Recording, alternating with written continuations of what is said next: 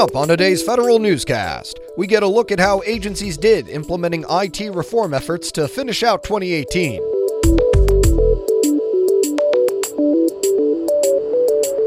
There's a clear pattern in this year's Best Places to Work rankings. And the amount of funding Congress does not have a say in is growing rapidly.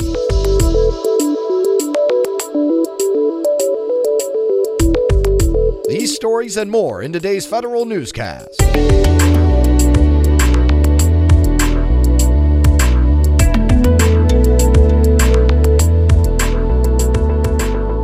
Welcome to today's episode of the Federal Newscast. I'm your host, Eric White. Fourth quarter grades for IT reform efforts are out for agencies. We get more from Federal News Network's Jason Miller. 11 agencies improved their grades, and for the first time, no agency received an F on the Federal IT Acquisition Reform Act, or FITARA scorecard. The House Oversight and Government Reform Committee released the second version of the biannual grades yesterday. In all, 11 agencies earned Bs, up from 3 in May, and 7 earned Cs, which is down from 12 6 months ago. The Small Business Administration made the biggest improvement, going from a D+ to a B+ over the last grading period. I'm Jason Miller. Employee satisfaction suffered at the agencies who lacked permanent or stable leadership in 2018. The Partnership for Public Service's 2018 Best Places to Work rankings say employee engagement fell at more agencies this year than during the previous 3 years. They fell at nearly 60% of agencies. Engagement scores went up at 40% of federal organizations in 2018. Justice Department attorneys say employee unions filed their legal challenge against the Trump administration's May executive orders in the wrong court. Trump administration attorneys are appealing the federal district court's August ruling on the president's 3 executive orders, saying the Federal Labor Relations Authority is best suited to hear the union's disputes with the president's EOs. Federal unions will file their oral arguments to the U.S. Court of Appeals at a later date. Mandatory spending has nearly doubled over the past 2 decades. That's funding Congress does not approve as part of its annual spending packages. The Government Accountability Office says 3 agencies make up the vast majority of mandatory spending: Health and Human Services, Social Security, and the Treasury Department. The Congressional Budget Office found mandatory spending was more than double congressional appropriations for fiscal 2017.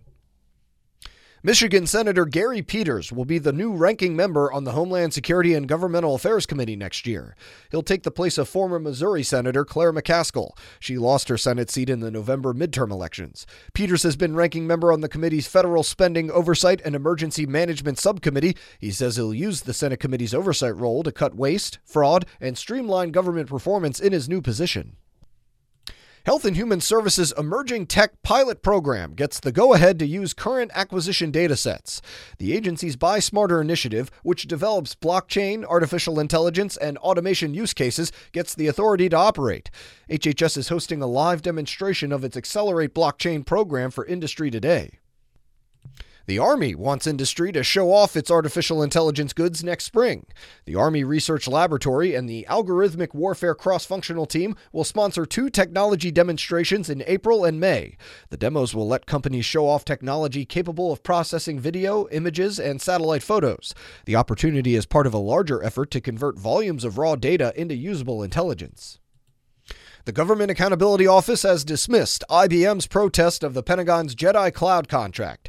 More from Federal News Network's Jared Serbu. GAO's move comes 4 days after another Jedi bidder, Oracle, filed a lawsuit challenging the Jedi solicitation at the Court of Federal Claims.